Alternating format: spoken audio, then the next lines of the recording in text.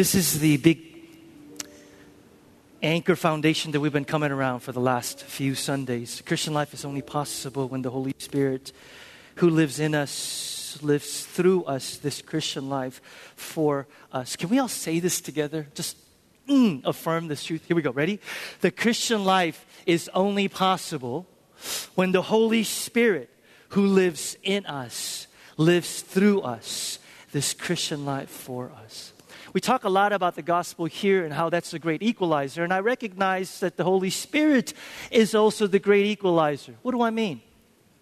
If you recognize the ministry of the Holy Spirit in your life, you realize that any ounce of character transformation, any ounce of goodness of our character that comes through of our lives is not because of our work and effort. It's because of the work of the Holy Spirit. Amen?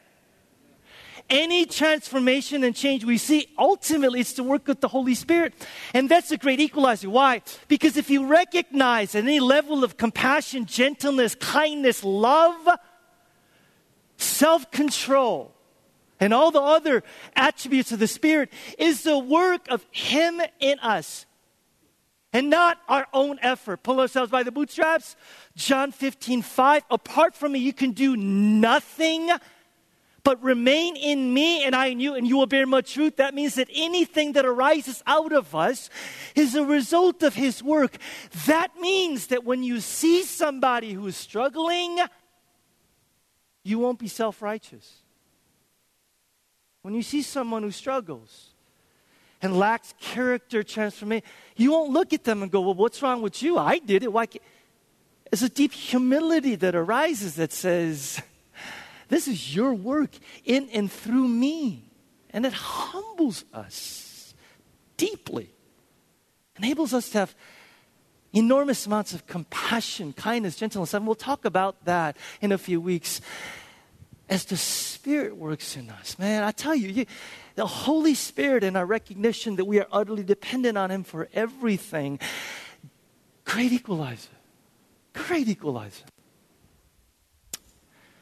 When talking about the Holy Spirit is not just God, but He's a person. And I got this text from somebody that I'm mentoring, and this is what he said. He said, you know, you preaching the subject of the Holy Spirit is very helpful in a way that it makes the Holy Spirit tangible and real in our lives as Christians. It's very challenging to look at how the Spirit is or is not at work in various areas of our lives. And he's basically saying, I came into this series really wary because the Holy Spirit and the topic of it kind of freaks me out a little bit. But we've been saying that He is a person. And as we're talking about, and we're going to talk about, to be filled with the Holy Spirit is like being filled with a person. What does it mean to be filled with a person and not a force? I try to think of some common ways our culture kind of talks about this a similar way. And the best thing that I came with is when somebody says, oh, she's really into him, or he's really into her. And talk about in context of sort of romantic relationship. When you talk about being filled with somebody, it means that one, you come under enormous influence by them, right? Like you try and anticipate the desires, their wishes, their wants. When you get filled or you're in this, their desires, their wants, their hopes, their dreams, become so aware of it. Not only do you become aware of it, but you're incredibly responsive to meet it. You're responsible to meet those things of them that you know are wants and desires. When we're talking about being filled with the Holy Spirit, a person, we're talking about coming under His influence in such a way that we're enormously responsive to His leading and to His promptings. Holy Spirit, to be filled with a person who's God is to be filled with a person, to be influenced, to be responsive, to be influenced, to be responsive. And last week I shared this other analogy, the flip side of that, right? It's a man who was having an affair. And every time his wife was out of town, he'd bring his mistress over to their house. But the thing that he had to do was he had to turn all the pictures of his wife and his children that was filled in his house over. He would turn them down, all of it, from the walls.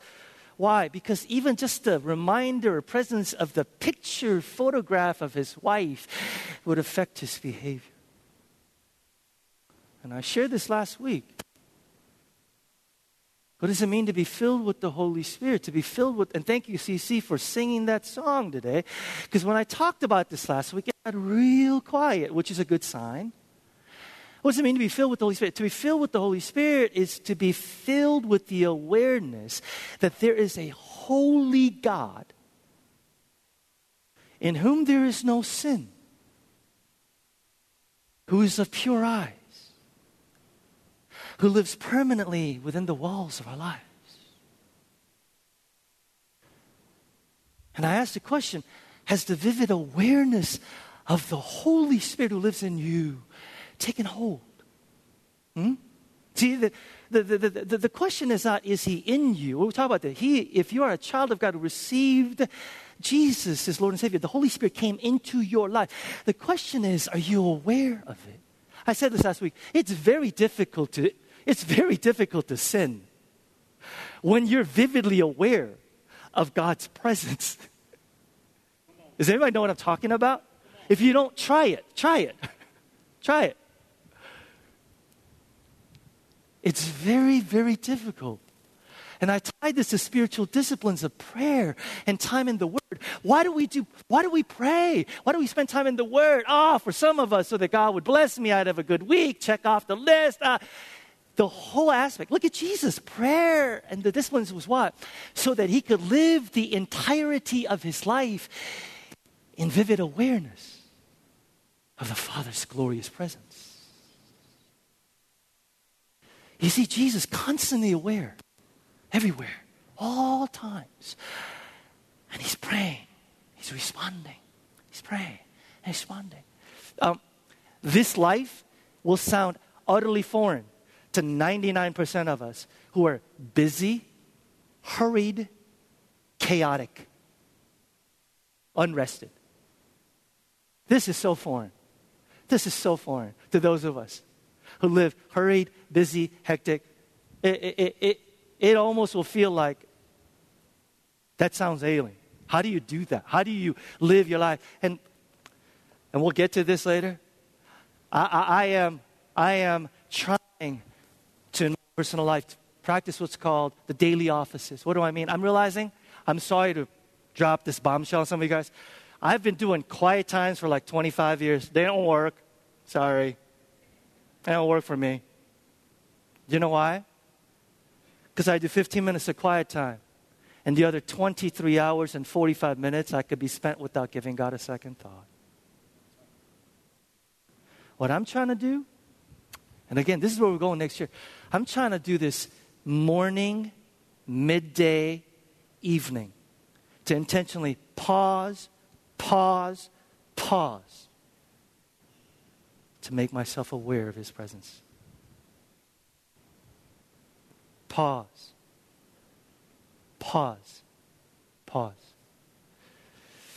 I wasn't planning to share that, but that's where we're going. Because I'm telling you, the challenge for us to become aware of God's presence is to still our hearts throughout the day to go, he's here, he's in me, he's all the way around. And quiet times just aren't doing it for me. So sorry to drop that bombshell for those of you that are like, quiet time, quiet devotions. That's not the point. The point is, he's here, he's in me, he's here, he's in me. Ephesians 5. Turn your Bibles to Ephesians 5. Oh, man. We're at Ephesians 5, and we're literally parking ourselves in 3 verses, 15, 16, 17, 4 verses for the next couple of weeks. But before Paul gets into some of the most profound teaching on marriage and parenting and employer-employee and other relationships, Paul says, be filled with the Spirit in verse 18. Like he introduces this enormous thing, and then he talks about some of the most practical, profound things about how to live relationally. And we talked about this. Why is that important? 2 things. He says, number 1, unless you are filled with the Spirit, I'm going to just unless you're filled with the Spirit, your marriage is not going to work. Unless you're filled with the Spirit, your relationship with your parents and your children is just not going to work. Unless you're filled with the Spirit, your life relationship at work is just not going to work. Paul just plainly says, be filled. Why? That's how these relationships are going to work. The other side of this is this. The way that you know you're filled with the Spirit is not getting glory bumps in worship. The way that you know you're filled with the Spirit is, how are your relationships? If you claim to be filled with the Spirit and your relationships are a wreck, they continue to be a wreck, there's no healing, there's no forgiveness, there's no redemption, there's no reconciliation, and they continue to be a wreck, something else is going on, but you are not filled with the Spirit. This is his practice. And then I thought about this. Do you realize how critical this is to live out the mission of our church? The same Holy Spirit who produces this very diverse, multi-ethnic, multiracial, multi-everything church in Acts 2 is the same Holy Spirit we need to be the church that God calls us to be. Amen? Come on now. You and I have absolutely no ability on our own to live and love somebody who is completely different from us. Can I just say that? Do you have what it takes on your own to love that sister who has nothing in common with you? Are you kidding me? And what's at stake? What's at stake is that this kingdom community is the vivid demonstration of the gospel and the fact that God is at work. We are inviting the world to watch us and go, see, that's the gospel at work. God reconciling humanity. And you and I think we can do that on our own? Please, let's pack it up and go home. Do you realize how critical this is? Which is the reason why Paul constantly talks about this throughout the New Testament. That are, by the way, multi-ethnic, multiracial churches. I'm in a small group called Talking Circles where we're reading through The New Jim Crow by Michelle Alexander. Met for the third time. There's like 18 of us, very diverse group. And these conversations were intense as heck. I walk away just drained, man. And I'm going, I don't think I can come back for another one. And then I go back for another one. They're killing me. But they are so profound and so good. This last one, and I asked this guy's permission, we talked about how this enormous thing, racism, systemic racism in our country. How do we, personally, individually, what is our role? How do we overcome it? We went and shared. And Dusty Peterson, this really like white guy, like really not just culturally, I'm talking about skin. He is white as white can get. Dusty says, got this chair, and he goes, I don't know if I should share. By the way, that's not how he talks. He's much cooler than that. He's not in here, that's why I can do that. He's down in security like a good servant downstairs. He goes, I don't know if I should share. And we're all like, share, man, what's up? He goes, well, it's kind of corny. We're like, corny. And he goes, I realize that more than anything for me personally, what I need is the fruit of the Spirit.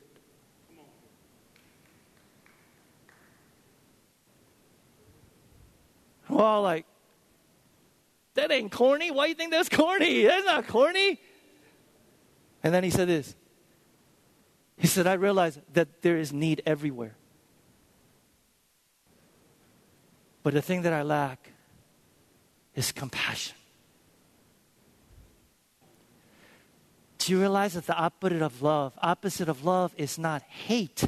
Opposite of love, my church family, is indifference.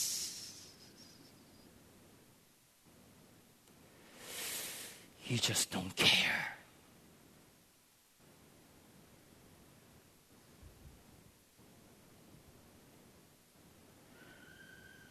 That is the poison that will hinder this church family from being what God called us to be. Is that you'll be indifferent.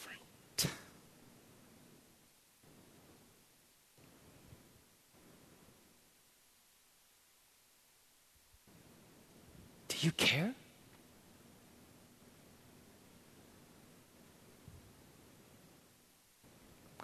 Verse 15, be very careful then how you live. Not as unwise, but as wise, making the most of every opportunity because the days are evil. Verse 17, therefore do not be foolish, but understand what the Lord's will is. How many of y'all want to know God's will for your life? Okay. This is a common repeated theme. Your ability to discern the unknown will of God in your life, job, marriage, future. Your ability to discern the unknown will of God in your life is directly related to your willingness to obey the known and revealed will of God. Don't be sitting there going, well, I have desire to obey what God says, clearly revealed. But I'd like to know my future wife. I'd like to know my future husband. I'd like to know my future career. God goes, why would I reveal to you what you may not know about your future when you have no desire to do what I've clearly revealed to you?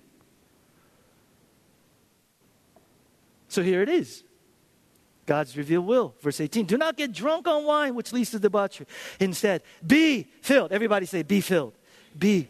Come on, say it like you mean it. Be filled with the Spirit. Be filled with the Spirit. 3 things real quick, implications. 1, it's a command. Be filled, it's a command. It's in what's called the imperative mood in Greek. Most people think of being filled as something you passively wait for. I want to be filled. I want to be filled. Fill me. I want to be filled. And the Bible says it is a command. Be filled. It's not something you wait for. But notice the balance. It doesn't say fill yourself up. Thank the Lord Jesus. It doesn't say it's up to you. Fill yourself up. No. Be filled. There's something that you definitely do, but also a work of God in your life. Secondly, it's not just a command, it's also to everyone. It's in the plural form. Let me just say it very, very clearly. This is not for those of us that come from charismatic Pentecostal backgrounds who go, I like the Holy Spirit in my life. This is for everyone. This is not for a handful of super spiritual Christians in this church. It's for everyone. This is not for those of us just who says, I like the idea of Holy Spirit. This is for, say it with me, everyone. Third, it is also an ongoing thing. The command is in the present tense. In other words, it's a continual appropriation, not just a once in a lifetime. Real quick. In the Bible, you are never commanded to be dwelt by the Spirit, be baptized by the Spirit. Why? Because those are one-time events that the Spirit of God does for you. You will never find command, be baptized, be indwelt, but you'll constantly find be filled. Why? It's something that the work of God does in you, something that you appropriate. It's an ongoing thing. What does it mean to be filled with the Spirit? Memorize this, please. It's all talk about walking according to the Spirit. To be filled with the Spirit is to live my... Can we read this together? Here we go. Is to live my life sensitive to, come on, dependent upon the inner promptings and the empowerment of the Holy Spirit in such a way that His influence and His leading dominate my entire being. Amber, you like that? Isn't that powerful? Here's the tragedy. You ready? There are Christians in this room today who have been converted by Christ and the Holy Spirit, but know nothing of the Spirit-filled life. I want to say that again.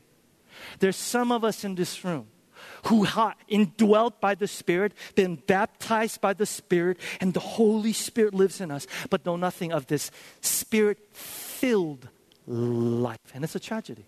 It's a tragedy. That's why we're talking about it. How do you know if you're filled with the Spirit? Real quick, remember last week?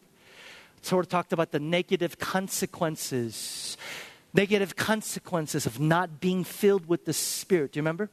Do not be drunk on wine because it leads to debauchery.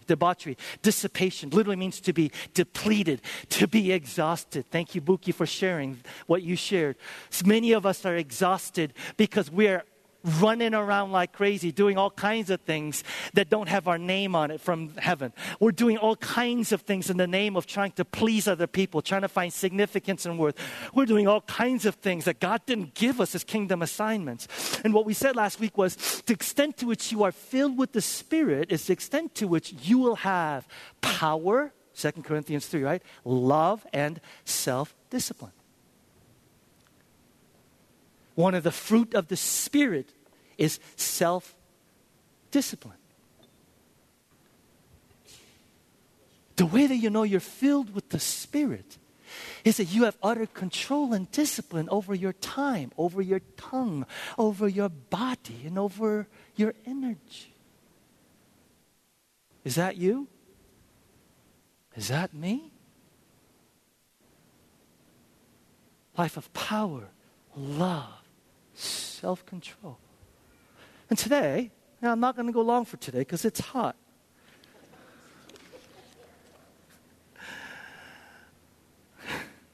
How else do you know it's filled with the Spirit? Paul says, don't be drunk on wine, but be filled with the Spirit. It's really easy. One point today. Paul's basically saying, go to the Spirit for what you go to the bottle to get. Go to the Spirit, Holy Spirit, what you go to the bottle to get. Drinking. And I'm going to talk a little bit more about that. Yeah, I'm curious because I think Paul maybe had Acts chapter 2 in mind. Do you remember in Acts chapter 2 when the Holy Spirit fell? and the people were filled with the Spirit, do you remember what the onlookers said? How did they describe them? They said, they must be what? Drunk. I thought about them, like, why would they think on how they were behaving? Why would they think? I think, this is just a thesis of mine, I think the reason why people thought that the disciples who were filled with the Spirit were drunk is because they acted like somebody who was filled with joy, happiness, and courage. And the only time they ever saw people who were that courageous, that joyful, that happy is when they had a few. Don't be drunk on wine, but be filled with the Spirit. Why does someone get drunk? Why does someone drink to excess? Now, we have counselors here. I'm not going to get real deep about family history and biology and all, okay? Listen, I only have like 45 minutes to preach, okay? I can't delve into all of that. So don't email me and go, well, you made it. And also, people drink because they're stupid and they're immature and they're responsible, right? Irresponsible. I'm not talking about that. I'm talking about functionally, psychologically. Why does someone get drunk? Well, here's what I've seen. Here's what I've seen as a pastor. One of the biggest reasons why people drink is to mask pain.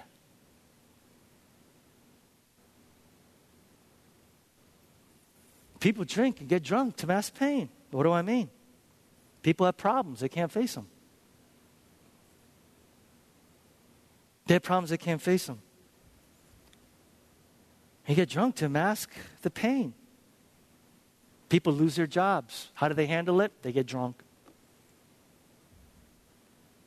She says that she's no longer into you. How do you handle rejection? You go get drunk. Some of y'all are smiling or you're looking down. She says she wants a divorce. The CT scan comes back and it's cancer. Your kids are rebelling. And I could list 20 more of these, right? Why do people drink and get drunk? It's to mask the pain. Here's another reason why people get drunk. To get courage. What do I mean? I've heard literally somebody say, I've got to tell her something very, very unpleasant. So, why do people get drunk? Pharmacology books will tell you that certain centers in your brain get knocked out. You don't think about the ramifications of what you do. So it gives you courage, but here's another reason. I found this on a bathroom wall of a coffee shop. And your pastor's one of those, yes. When I'm doing my business, I look around at chalkboards because I like to think what people think in the city. Here's what I found. It says, man up and call her when you're sober. And then somebody erased it and said text.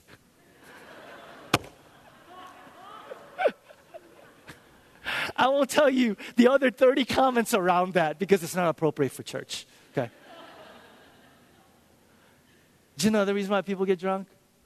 And you're tracking with me, I could tell. To mask the pain, find meaning in life, to get courage, but also to get vulnerability. Vulnerability.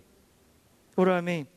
You ever meet somebody who never shares anything, never opens up when they're sober? That they get a few, and all of a sudden it's like, let me tell you about my childhood. Like, where did this come from? Ever meet somebody who never gets vulnerable until they had a few? And all of a sudden they open up. All of a sudden they share their pain. All of a sudden share their struggles, their past. People drink to get vulnerability that they can't when they're sober. They drink to get courage that they can't get when they're sober. They drink to get meaning in life, to mask the pain that they can't when they're sober. And here's the crazy thing. You ready? There are a lot of different ways of getting drunk. Some of you get drunk by having meaningless sex.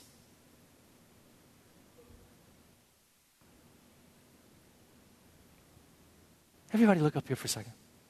Sex doesn't equate to intimacy. There's nothing lonelier that the second after you have sex with someone who cares nothing for you.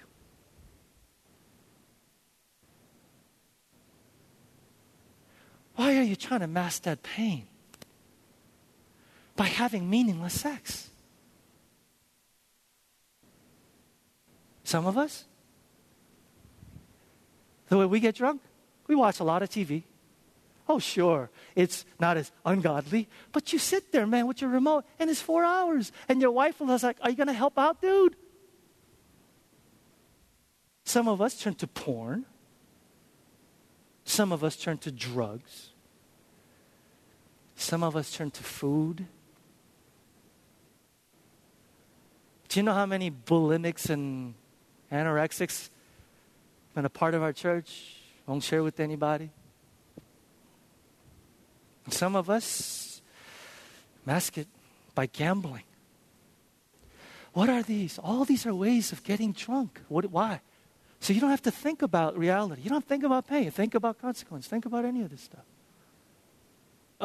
Does anybody know what I'm talking about? Say yes if you do. But here's the thing about drinking. You ready? Another pharmacology. Pharmacists in your pharmacology books will tell you alcohol is a what? Alcohol is a depressant. So how does it give you courage, meaning life vulnerability? How does it do it? It depresses your brain. What do I mean? It depresses your ability to handle truth. That's why you're happy, because it masks the parts of you that's making you unhappy.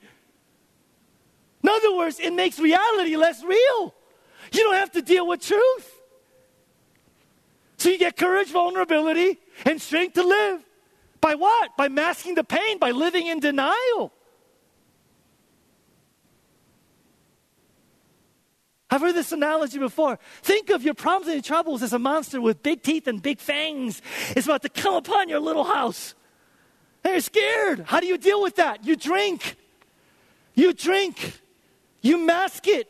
Insecurity, your fear, your anxieties, your worries. You do everything you can to mask it. You don't have to think about the monster. But church, here's the question I want to ask you. Does masking your pain and not dealing with reality by escaping, does it work? Be truthful this morning. Say it. Does it work? No. No. Some of you are not even there yet. So you're going, yeah, it works. Eventually, reality catches up to you. At some point, your insecurity, your fears, your anxieties, your addictions catch up to you. Let me just put it this way. How many bad decisions have we made in our lives because we were just unwilling to come to grips with our insecurities and our fears? Anybody? How many bad decisions have you and I made because we constantly compare ourselves or compare our lives with other people? Anybody? How many of us continue to make bad decisions because we just will not come to grips with, will not be rigorously honest about our past, about what it is that we've been through? We just continue to mask it. No, you may not go to a bar and get drunk, but you're watching TV. You're looking at porn. You're sleeping around. You're taking drugs. You gamble. You date around meaninglessly. And yes, some of you throw yourself into your work and work 90 hours. At some point, though, man, I'm telling you, reality catches up to you. Someone once said this, the longer you are in full flight from reality, the harsher will be the crash landing. Oh, man, see,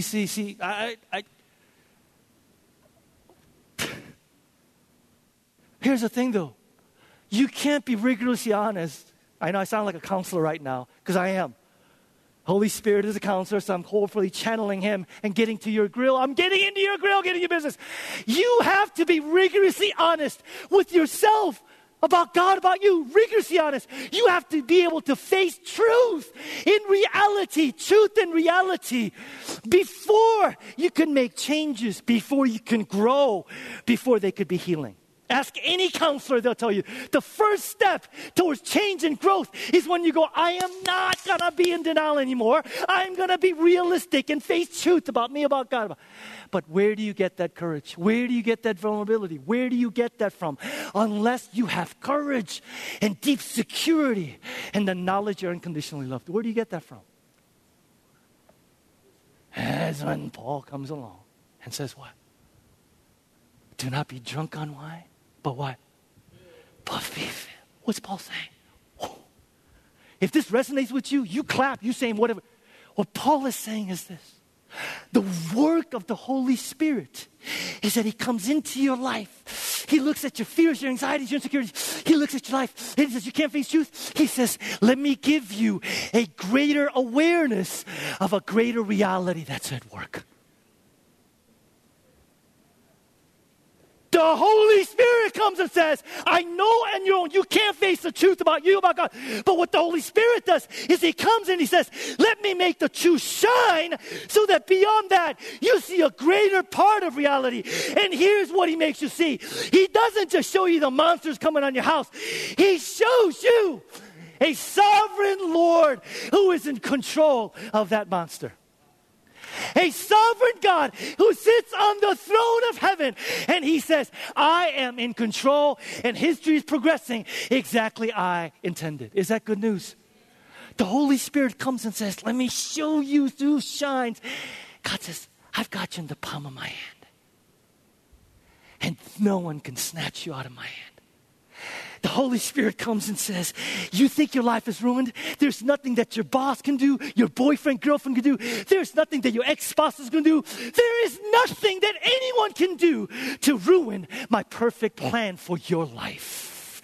How strong would you be if that truth shined in your heart? Are you hearing me? Good Lord. There's a beautiful scene in the Old Testament that I go to again and again and again where you see this. The prophet Elisha is in Dothan, Palestine with his servant. And they're surrounded by the Assyrian army. And they're on top of the city wall. They're looking out. And the servant is freaking out. He's like, we're going to die. We're going to die. We're surrounded. What do you think Elisha says? Elisha says, let's go get a drink. Let's not think about it. No, that's not what he says. He prays. Good Lord, we got to know our Old Testament. Elisha says, he prays for the fullness of the Spirit.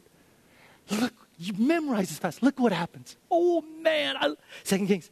Elisha prayed, oh Lord, open his eyes so he may see. Then the Lord opened the servant's eyes. He looked and saw the hills full of horses and chariots of fire all around Elisha. Can you imagine that? Can you imagine chariots of, by the way, there was a movie made out of this, chariots of fire of God's angels all around. The work of the Holy Spirit was not that the servant did not see the Assyrians. He saw the Assyrian army, but he saw a larger reality, a sovereign God who is in control. Church, is this good news? Is this real to you?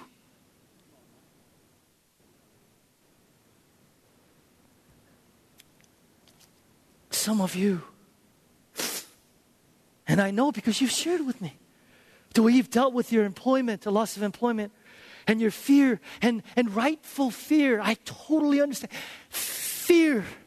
How am I going to feed my family? Is my career over? And the way you're dealing with those, you go, I'm scared, so I'm going to drink because I don't want to think about it. She breaks up with you.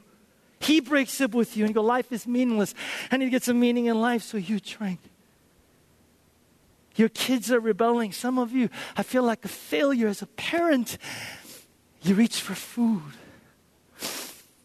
All these are ways of getting drunk so that you don't think as much about reality, by numbing the pain, by masking the fear, by masking the insecurity, by giving temporary relief. What the Holy Spirit does. Oh, CC, I wish I had a witness this morning.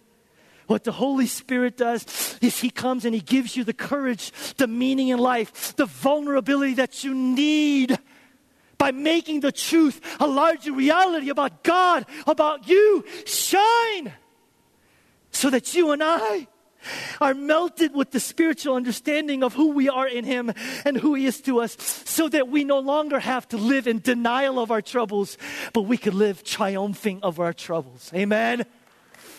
Oh, church, I wish you got this, because this is such enormous news.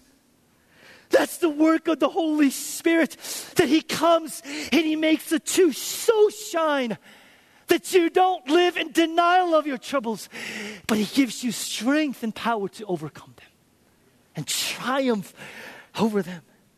And yeah, you see the Assyrian army, but you see something larger, greater, more powerful. And it's God's omnipotence, loving hand. When you're filled with the Spirit, you say, man, if he's that glorious, if he's that patient, if he's that kind, if he's that great, what am I worried about? There is a God who loves me. I'm going to just preach this myself. You just listen in. There is a God who loves me, and I am his, and he is mine. I know that if he is glorified, I will be fulfilled and satisfied. The nature of things is as such that if God is glorified, I will be fulfilled. I will be satisfied. No matter what happens tomorrow, ultimately I know that with him I win. I win. The work of the Spirit. The work of the Spirit. There are all places all over the New Testament where Paul talks about, here's how you be filled with the Spirit. But he doesn't use the words be filled. He prays like this. And you should be familiar with this because we read this last Sunday at the very end, Ephesians 3:16. Let's read this together. And when I say read it, I'm saying right now, if you're sitting there going, Peter, I wish what you're saying right now could move from here to here, move from here to here, move from here to here. As you read this, make it your prayer. Here we go, verse 16, Ephesians 3. I pray that out of his glorious riches, he may strengthen you with power through his Spirit in your inner being, so that Christ may dwell in your hearts through faith. And I pray that you, being rooted and established in love, may have power together with all the Lord's holy people to grasp how wide and long and high and deep is the love of Christ. And to know this love that surpasses knowledge, that you may be filled to the measure of all the fullness of God. Do you realize a little play on words Paul says there? He says, I pray that they would know something that's unknowable. Why? Because it's one thing to know that God is loving, one thing to know that God is powerful, one thing to know intellectually knowing that God is in control, but it's another thing to have that truth shine in your heart. It's one thing to know that God is patient. It's another thing to go, God, when? I'm so impatient. But when the truth shines, what do you do? What do you do? What do you do? A sovereign Lord who loves me, who unconditionally loves me, is in control. And he says that my life is progressing exactly the way he says he's planned. Why am I impatient? I'm sad. Why am I sad? Because she rejected me? Good Lord. She rejected me. I have the favor of the King of the universe. And what she says, that is going to be traumatic. Is that real to you? Do you know it? Or do you know it? You know, as I thought about Acts and a number of other examples, you think about why Acts throughout book says, and they were filled with the Spirit, and they spoke the word with boldness. They were filled with the Spirit, and they laid down their lives. What do you think happened to them? What do you think happened to them? What do you think happened to them? They were zapped with some energy? No, I can No! What happened to them? The truth about God and truth about them became real. And it shined. And when the love of God and the power of God becomes real and it shines in your heart, you go, what am I afraid of? If he is for me, who can be against me? If he is for me, their persecution, their rejection, their approval of me, doesn't matter. Truth shines. Some of you that work for justice, some of you that work for just for the rest of life, here's the question for me. Unless you're filled with the Spirit, how in the can you possibly do your work? How can you possibly go out there, expend your time and energy, unless that truth that God is sovereign and control, evil will not have the last word, sin will not have the last word, and injustice will not have the word, because God is in control. Unless that truth shined in your heart, how could you possibly have optimism and hope to do your work? Nate, we can't, can we? Are you filled with the Spirit that the truth of who he is begins to shine? When you walk out today, you can't see the stars. But the stars are there. Did you learn that in 5th grade? The stars are there. You can't see the stars. You know why? Because the sun is outshining the stars.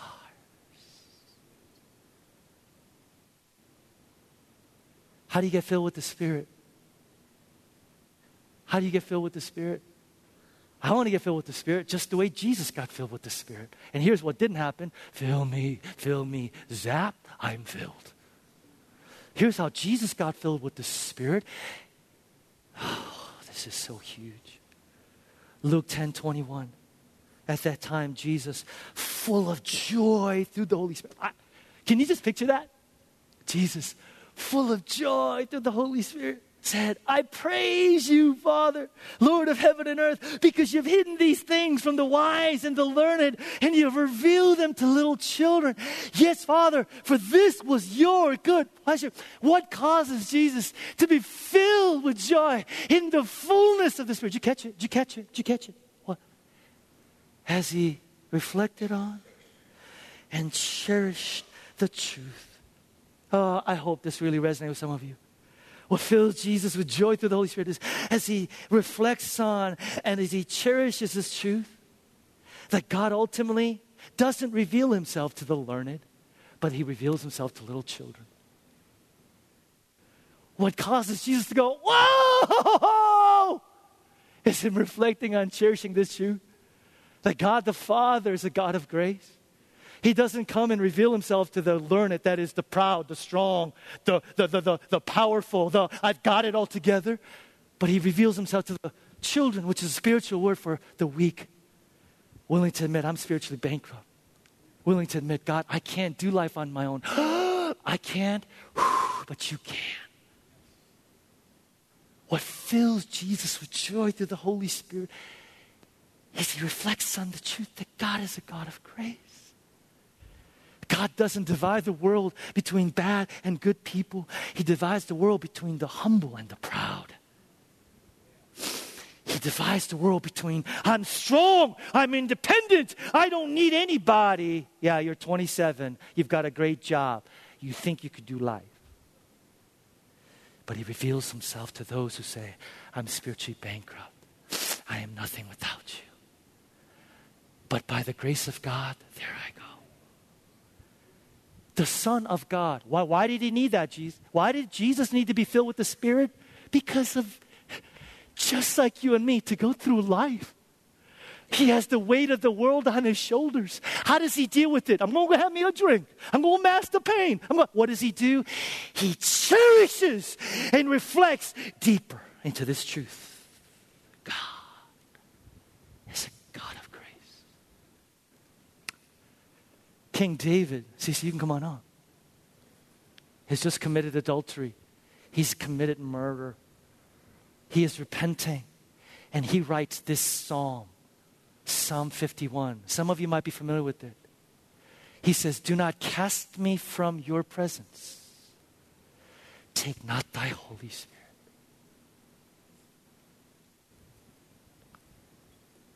King David has sinned. And all he's thinking is, my days as king is finished. Why? Murder, adultery. God is holy. Y'all need to hear me on this. God is holy. And David knows, I'm finished. Sin cannot dwell holiness. I've sinned. I'm finished. So he says, take not thy Holy Spirit. Don't take your presence. Do you know what God does? Do you remember what God does? What does God do? God doesn't remove the Spirit. Why? Why? Centuries later,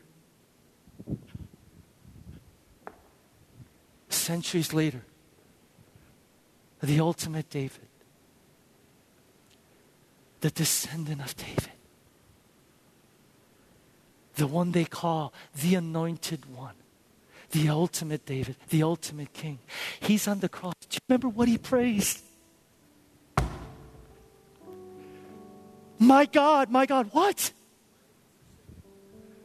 Why have you forsaken me? What is he praying? The ultimate David, the sinless David is praying. Why have you forsaken? He's saying, take not thy Spirit, take not thy presence away from me. And yet, what does the Father do? What does the Father do? The Father removes His presence. The Father removes His Spirit from the ultimate sinless David. Why? Why? For who? Come on, church. For who? For us. The sinless David loses the Spirit and is cast away from the presence of God. And the sinful David keeps the presence and stays in the presence of God. Why? So that you and I, despite our sins in Christ, would never have the Spirit leave us and never have the Father's presence depart from us. That's the gospel. Good Lord. Do you know how strong you would be if that melted your heart? Do you know how strong you would be if that truth so shined in your heart that your fears, your insecurities, your doubts, He loves me like that? Yes. Child of God. He loves you like that. Is this good news? Are you just sitting there just soaking it in? Yeah, just soak it in. Because you know what? I'm praying for the Holy Spirit to come and make the truth shine. The extent to which you and I get up every day and we don't go, Father, accept me. I praise you. I'm trying. I'm really trying. But the extent to which you get up and go, Father, I praise you because you accept me unconditionally, radically in Christ. Is your heart deadened? You've forgotten grace? Are you anxious? If God didn't abandon you on that, what makes you think He'll abandon you now?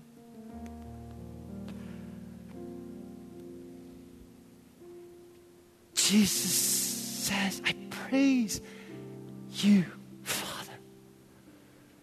And the more he cherished and reflected on the gospel of grace, the more powerful the experience of the Spirit. And the more powerful the experience of the Spirit, the greater our awareness of truth. Truth. Spirit. Spirit.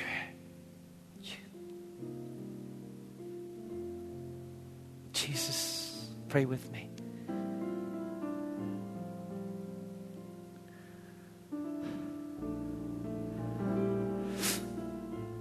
We're going to take communion, but before we do, I am going to ask,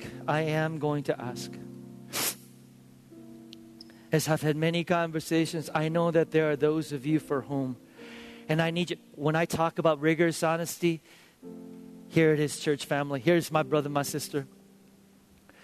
The first step towards rigorous honesty is the willingness to admit that the truth isn't shining in your heart. Is to admit that you don't know what this is like. Is to admit that you are turning to drinking, alcohol, whatever else, to mask the pain because you can't handle truth. The first step is willingness to admit, I need you, Spirit. I need your penetrating truth, shining truth, coming alive work in my life. If that's you, child of God, and you're struggling and wrestling with it, I need you to stand with me right now. Right now. Stand up with me. Stand up with me. From your seat, stand up with me. Stand up with me. And I want you to put your hand out like this. Put your hand out like this. Come on. Come on. Come on. Come on. Is there anybody else? I'm going to give a few more seconds. I'm going to give a few more seconds for those of you that are sitting there saying, I need this truth to shine. Peter, I so need this truth to shine. I so need the filling of the Spirit to become reality in my life. We stand.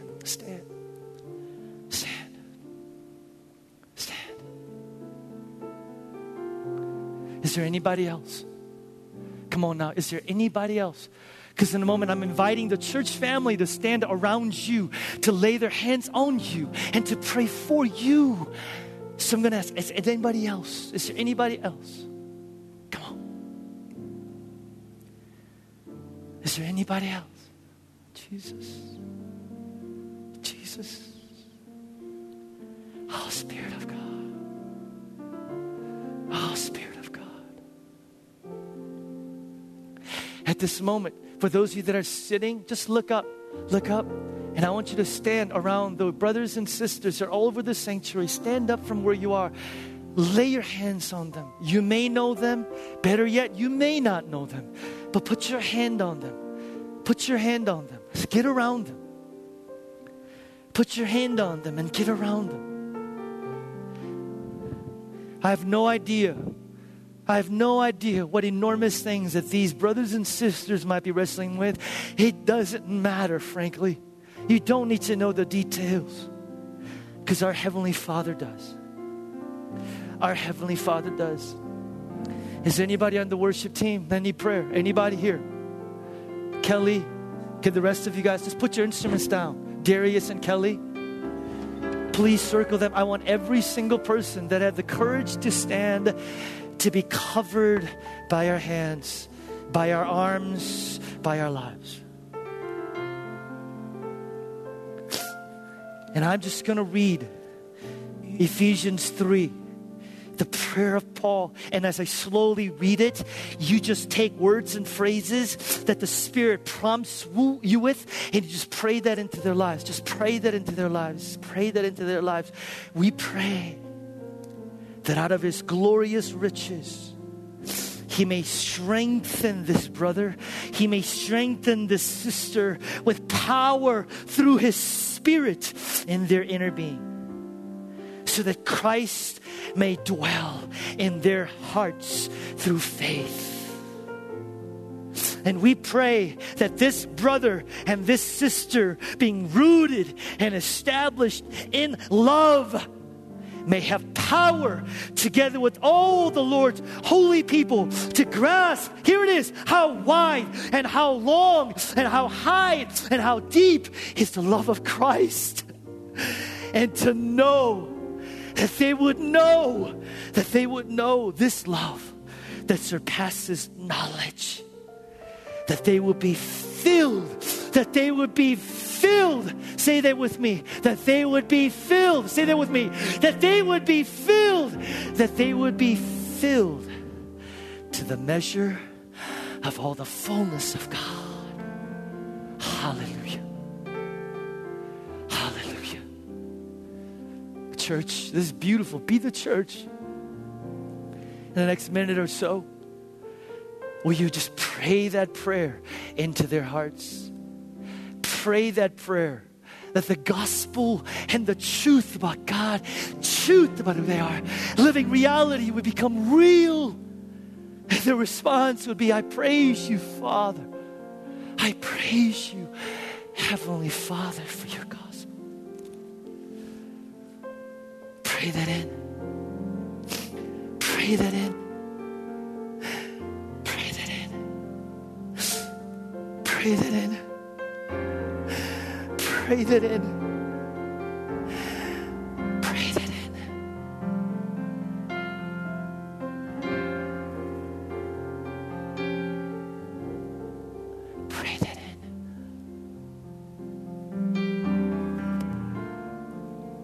Pray that in.